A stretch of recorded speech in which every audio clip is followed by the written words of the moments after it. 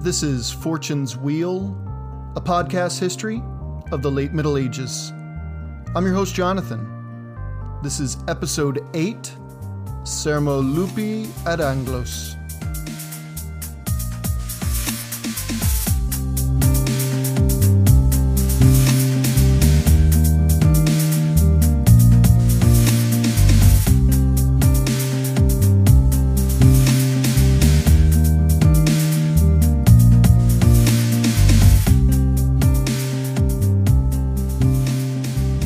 Today's episode, I want to offer a quick warning to those who may have little campers listening in.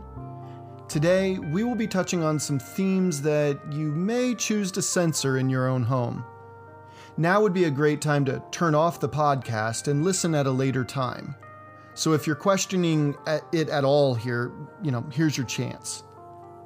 Okay, for those still listening or those tuning back in later, thank you for joining us. I'm really stoked to tell you about a speech given around the year 1014, back in England. See, I told you we'd come back. See, this speech, well actually it's a sermon to be exact, gives us an interesting perspective as to what those on the island were thinking about and discussing with one another during the twilight of the Anglo-Saxon England kingdom. Danish Vikings weren't just at the door, they were through it. After years of pounding on it, they finally kicked it in altogether with Sweyn Forkbeard's 1013 invasion. Yes, by the end of the year, there would be major events occurring as Ethelred's kingdom slowly collapsed beneath his feet. But this topic is just too important to skip over today. It provides a much-needed context to what the people were talking about and thinking about immediately after the invasion, when the entire world seemed to be closing in all around them, when their whole way of life seemed threatened. Today, we break down the famous Sermo Lupi ad Anglos, or in English, the Sermon of the Wolf to the English. I hope you enjoy the show.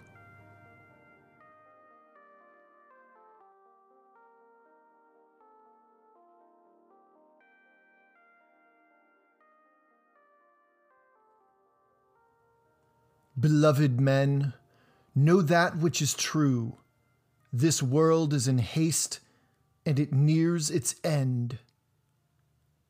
These words began one of the most important surviving documents in Anglo-Saxon history.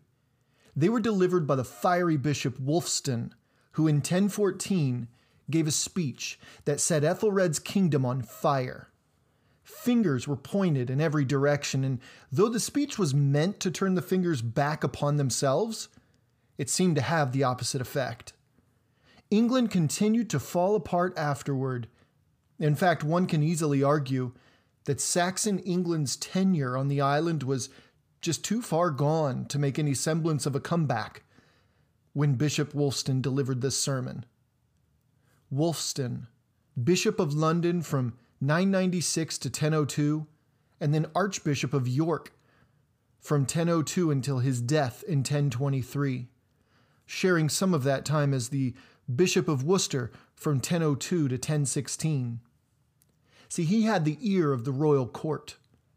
Assuming the nickname of Lupus, which is Latin for wolf, a pun on his name, this pun would embody this man's spirit, as he fought for a Christian England's spirit to survive. Wulfstan lived during a tumultuous time, as we already know. From 991's loss to Olaf Tryggvason at Malden that kicked off just a crippling series of Danegeld payments, to the St. Brice's Day massacre orchestrated by his king, Ethelred II, against all Danes living in the kingdom, and then ultimately to the relentless Danish onslaught over the last decade. Wulfstan must have felt the soul of his kingdom falling deeper and deeper down into the depths of despair.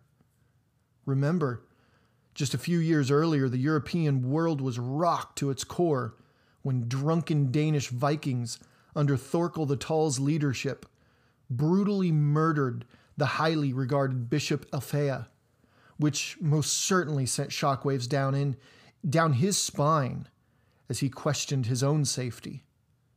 In war, safety is a rare thing indeed.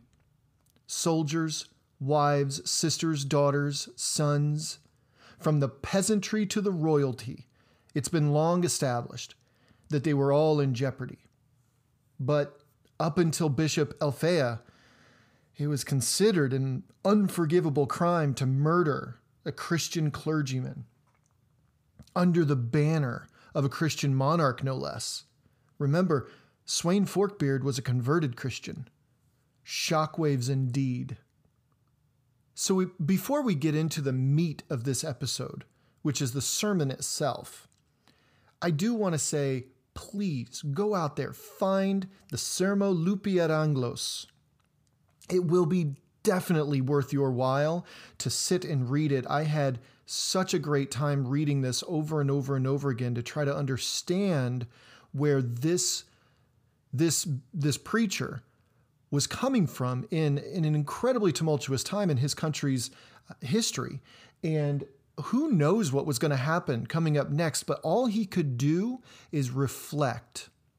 All he could do is reflect as to how things were going and how they got to where they are at this point, which is around 1014.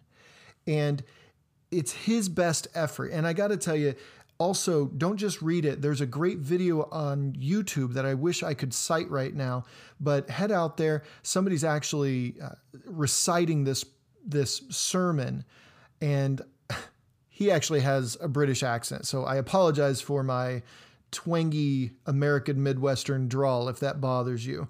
But let's get into this. Let's break this sermon down. So fascinating.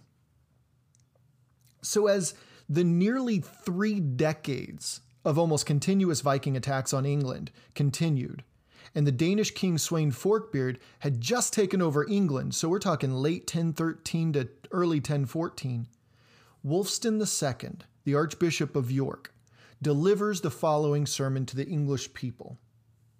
He says, "Beloved men, know that which is true. This world is in haste and it nears the end. And therefore things in this world go ever the longer, the worse. And so it must needs be that things quickly worsen on account of people's sinning from day to day before the coming of Antichrist. And indeed it will then be awful and grim widely throughout the world. Understand well that the devil has now led this nation astray for very many years, and that little loyalty has remained among men, though they spoke well."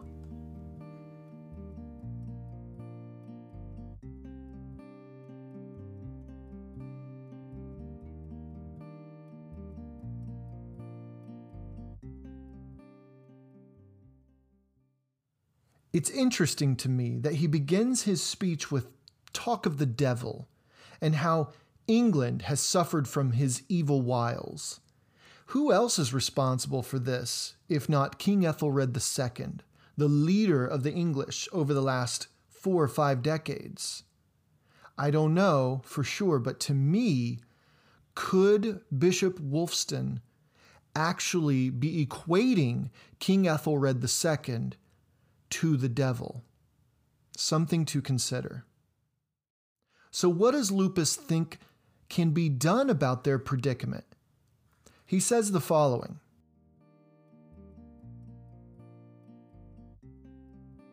"And too many crimes reigned in the land, and there were never many of men who deliberated about the remedy as eagerly as one should. But daily they piled one evil upon the other, and committed injustices and many violations of law, all too widely throughout this entire land. And we have also therefore endured many injuries and insults. And if we shall experience any remedy, then we must deserve better of God than we have previously done. For with great deserts we have earned the misery that is upon. And with truly great deserts we must obtain the remedy of God, if henceforth things are to improve. Lo, we know full well that a great breach of law shall necessitate a great remedy, and a great fire shall necessitate much water if that fire is to be quenched.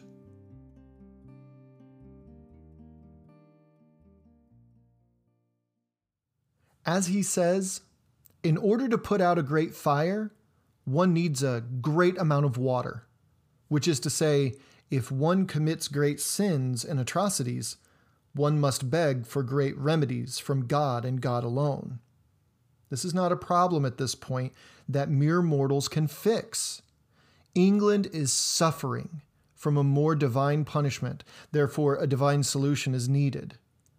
He continues,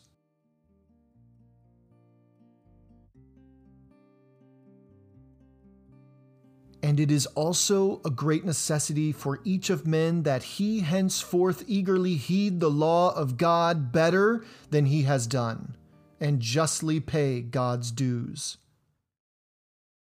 See, each man must heed God better than what he's done so far, he says.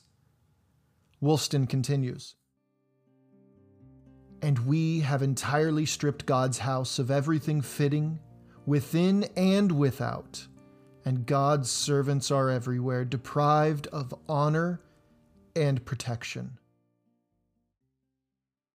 So not only have the English drifted from God's mandates in their daily lives, but they've neglected their churches, and they've ceased protecting their clergy. Case in point, Wulfstan without question is referring to Bishop Ælfheah being bludgeoned to death by the bones left over from a feast a few years earlier. See, here's another admonition against King Ethelred II. It's coming. He says, but what I say is true. There is need for that remedy because God's dues have diminished too long in this land in every district, and laws of the people have deteriorated entirely too greatly since Edgar died. Whew. So, he says, since Edgar died. Wow. Okay. So Wulfstan is directly referring to England's drop in moral superiority ever since Edgar died. So do you remember in the first episode when I mentioned how Ethelred ascended to the throne under, well, pretty shady circumstances, and how I said that that was a different story for another time? Well, this might be a good time to tell it. It's quick. King Edgar was Ethelred's father. He saw to the expulsion of Eric Bloodaxe in the 950s and reigned over a Viking-free and prosperous England until 975, when he died. His eldest son Edward assumed the throne. So as far as I can tell, for those familiar with Game of Thrones, think Joffrey, and you may come close to Edward. He was unruly, petulant, and had an incredibly short temper. When Edward visited Ethelred's home in Corfe Castle way down south in Dorset, he mysteriously and suddenly died. So who is next in line of succession? Well, a very young Ethelred II, of course. Wulfstan is essentially pointing to the moment King Edgar, who came to be known as King Edgar the Peaceful, he's pointing to the moment King Edgar died that England began its moral decline. This condemnation was a serious affront to Ethelred's authority and legitimacy, no doubt. The sermon continues.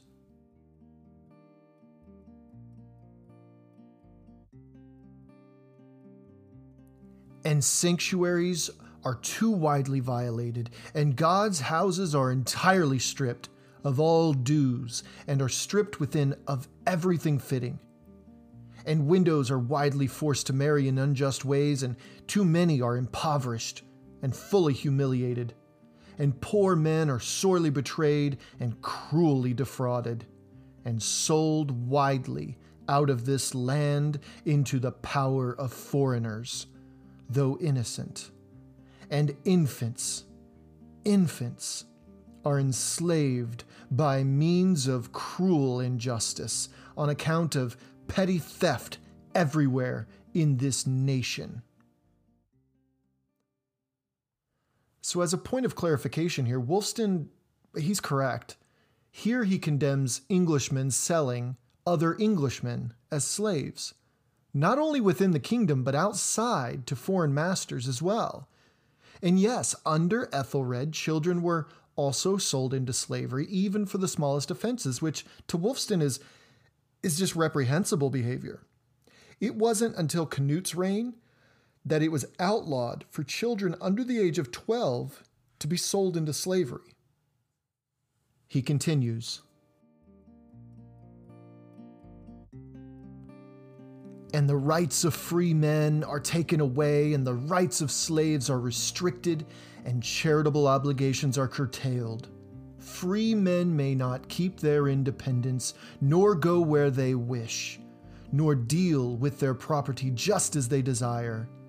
Nor may slaves have that property which, on their own time, they have obtained by means of difficult labor, or that which good men, in God's favor, have granted them, and given to them in charity for the love of God.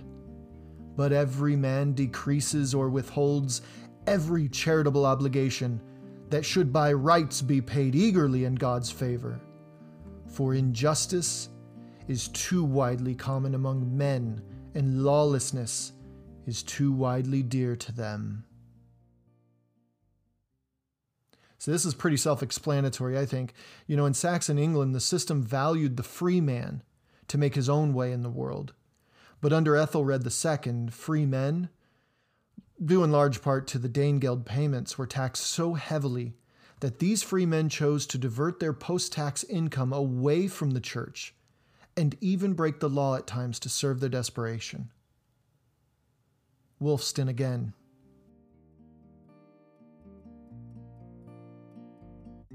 "And in short, the laws of God are hated and his teaching despised. Therefore, we are all frequently disgraced through God's anger. Let him know it who is able. And that loss will become universal, although one may not think so, to all these people, unless God protects us." There's a saying attributed to Marcus Aurelius, the Roman emperor who died in the year 180, and who was actually a leading Stoic philosopher even today. He says, "What is not good for the bee is not good for the beehive." Wolfson is basically saying this same thing. Though you may not think you'll be affected by this moral, political, and economic decline, make no mistake, you will be.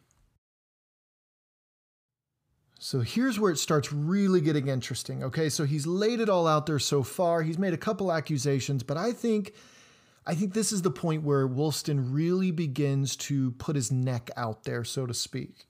He says, "For there in this nation great disloyalties for matters of the church and the state, and also there are in the land many who betray their lords in various ways. And the greatest of all betrayals of a lord in the world is that a man betrays the soul of his lord. And it is the greatest of all betrayals of a lord in the world that a man betray his lord to death, or drive him living from the land. And both have come to pass in this land. Edward was betrayed, and then killed, and after that burned. And Ethelred was driven out of this land as well." Man, here he is clearly blaming the people of England in allowing their leaders to be killed and driven from the land. I mean, Wolfson or Lupus, the full effect of the word wolf here, he's kind of going scorched earth on his countrymen at this point in the sermon. He continues,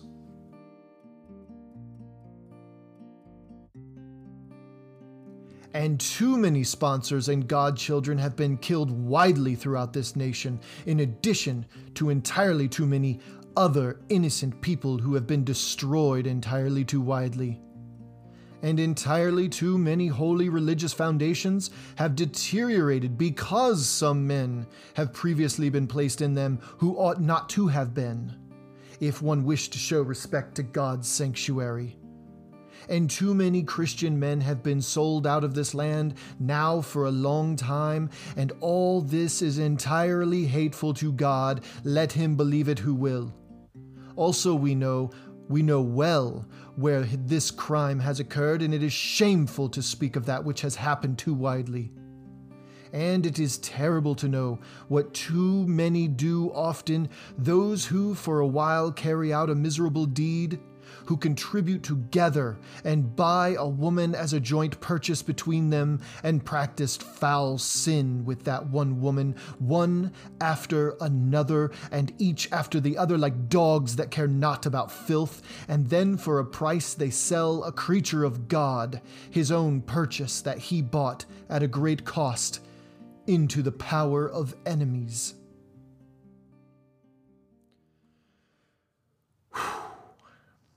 Okay, so I think it's safe that we all admit that last part was pretty sickening, and it was pretty rough to read, or for the listener to hear, no doubt. So it's important to know, though, that Wulfstan is driving the point home that the English, though victims of the Danish and Norwegian Vikings, are by no means saints and without sin themselves. He's using the figurative club and beating his listeners senseless with hard truths that no one wanted to hear. But at the same time, everyone needed to hear. He's trying to impress that their wicked ways have brought them to this point. Their moral decline in recent decades has deteriorated the once strong fabric that bound Alfred's great kingdom together. It's rendered them not victims to the Vikings, but victims of their own turning on their own. He backed this statement up by saying,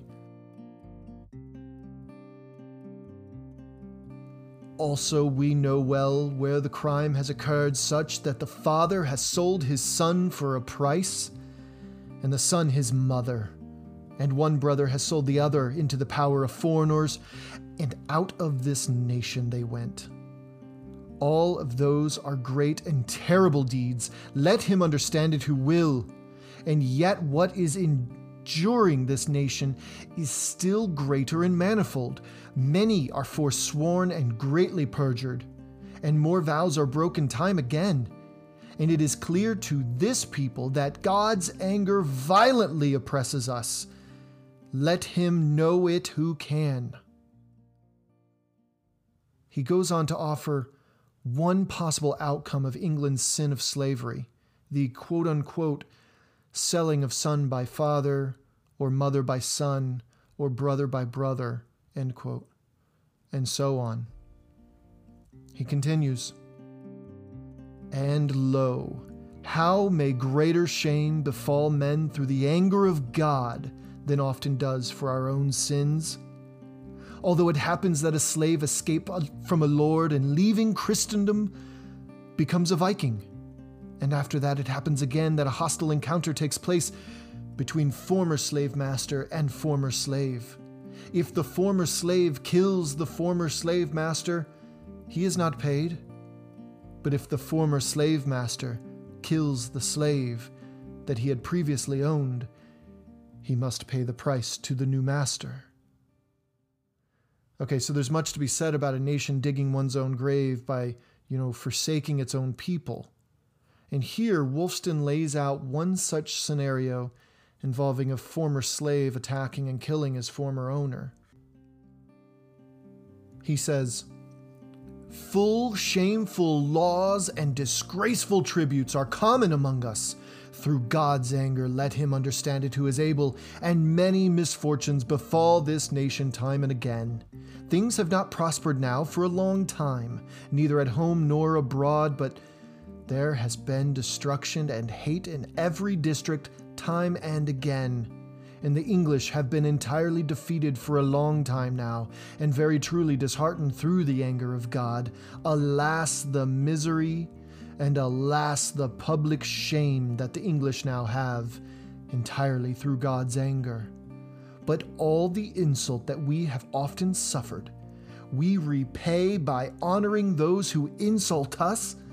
We pay them continually, and they humiliate us daily. They ravage and they burn. They plunder and rob and carry to the ship. And lo, what else is there in all these happenings except God's anger, clear and evident over this nation? Did you catch that? Wulfstan, without question, bashes King Ethelred's Danegeld payments, calling it, quote, repaying by honoring those who insult us, end quote. He says, quote, we pay them continually and they humiliate us daily. Now pay close attention to this next part. He absolutely unloads here.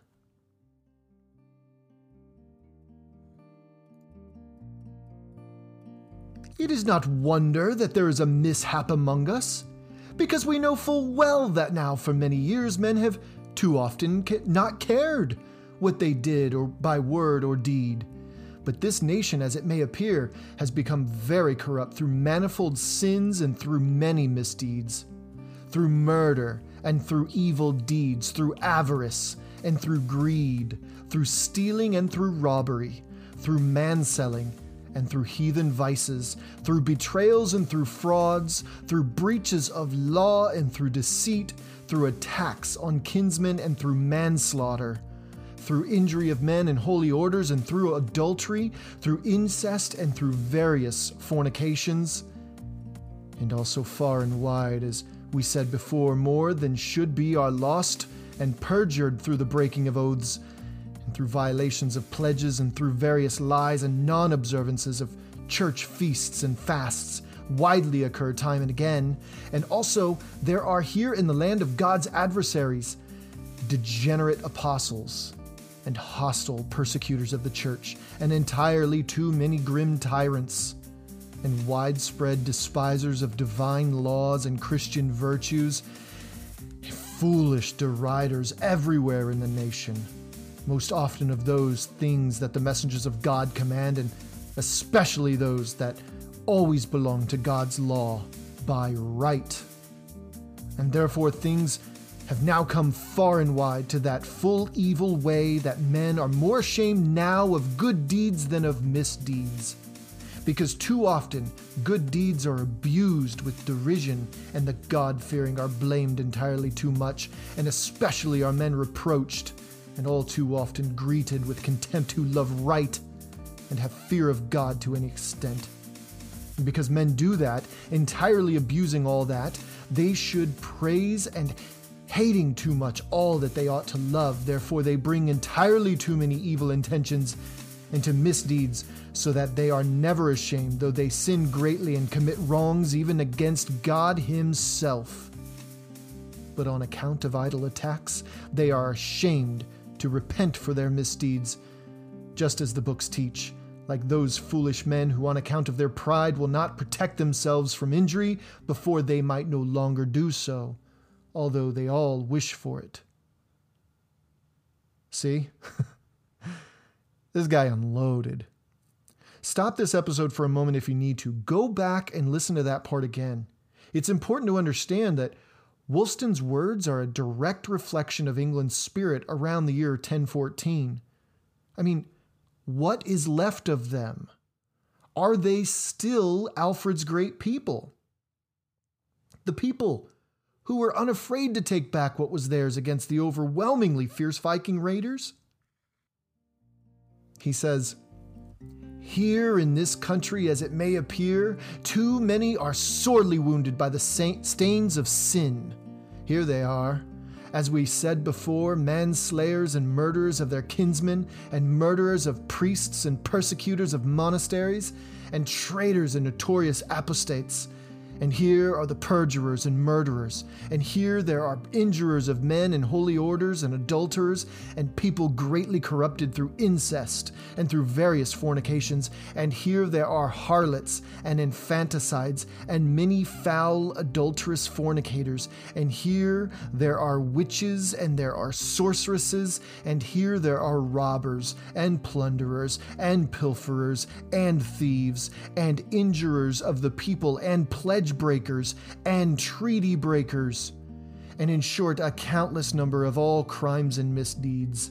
And here we are not at all ashamed of it, but we are greatly ashamed to begin the remedy just as the books teach, and that is evident in this wretched and corrupt nation.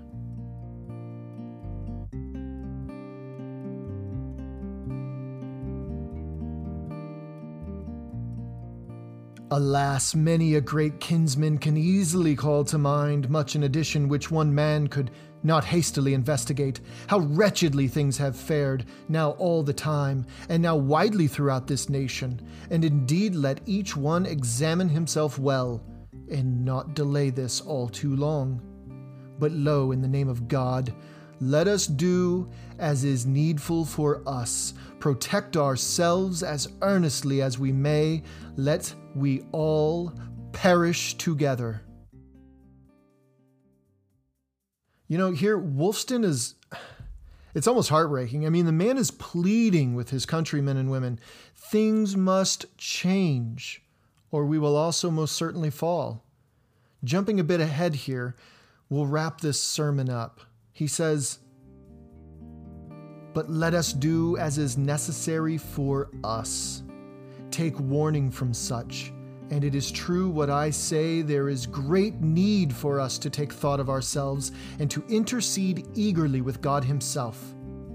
And let us do as is necessary for us, turn toward the right, and to some extent abandon wrongdoing, and eagerly atone for what we have previously transgressed.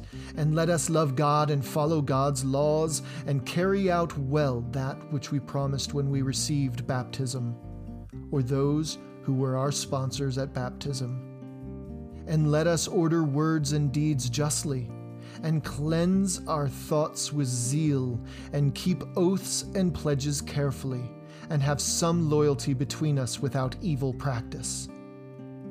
And let us often reflect upon the great judgment to which we all shall go, and let us save ourselves from the welling fire of hell torment, and gain for ourselves the glories and joys that God has prepared for those who work with His will in the world. God help us. Amen." I really hope you enjoyed today's episode. As I said at the top of the show, I can't express how fun that episode was to learn about. I mean, I'm a sucker for a good speech, admittedly, but this one to me was not only really telling of the time, but it also forced me to reflect upon my own time, 1,006 years later. I would love to hear your thoughts about this speech too, so head over to Facebook, just search for Fortune's Wheel Podcast, and Twitter, @WheelPodcast, to share your thoughts. Thank you all for downloading and listening. I am determined to grow this show, so I ask that you share this show with those you know. If you like what you hear, please leave a rating and review on your favorite podcast app or site, like Apple Podcast, Podcast Addict, Spotify, Breaker, and Anchor, among others. You can also email the show at, all lowercase letters, fortuneswheelpodcast@gmail.com. I encourage questions, book recommendations, differing perspectives, and even suggestions for topics covered.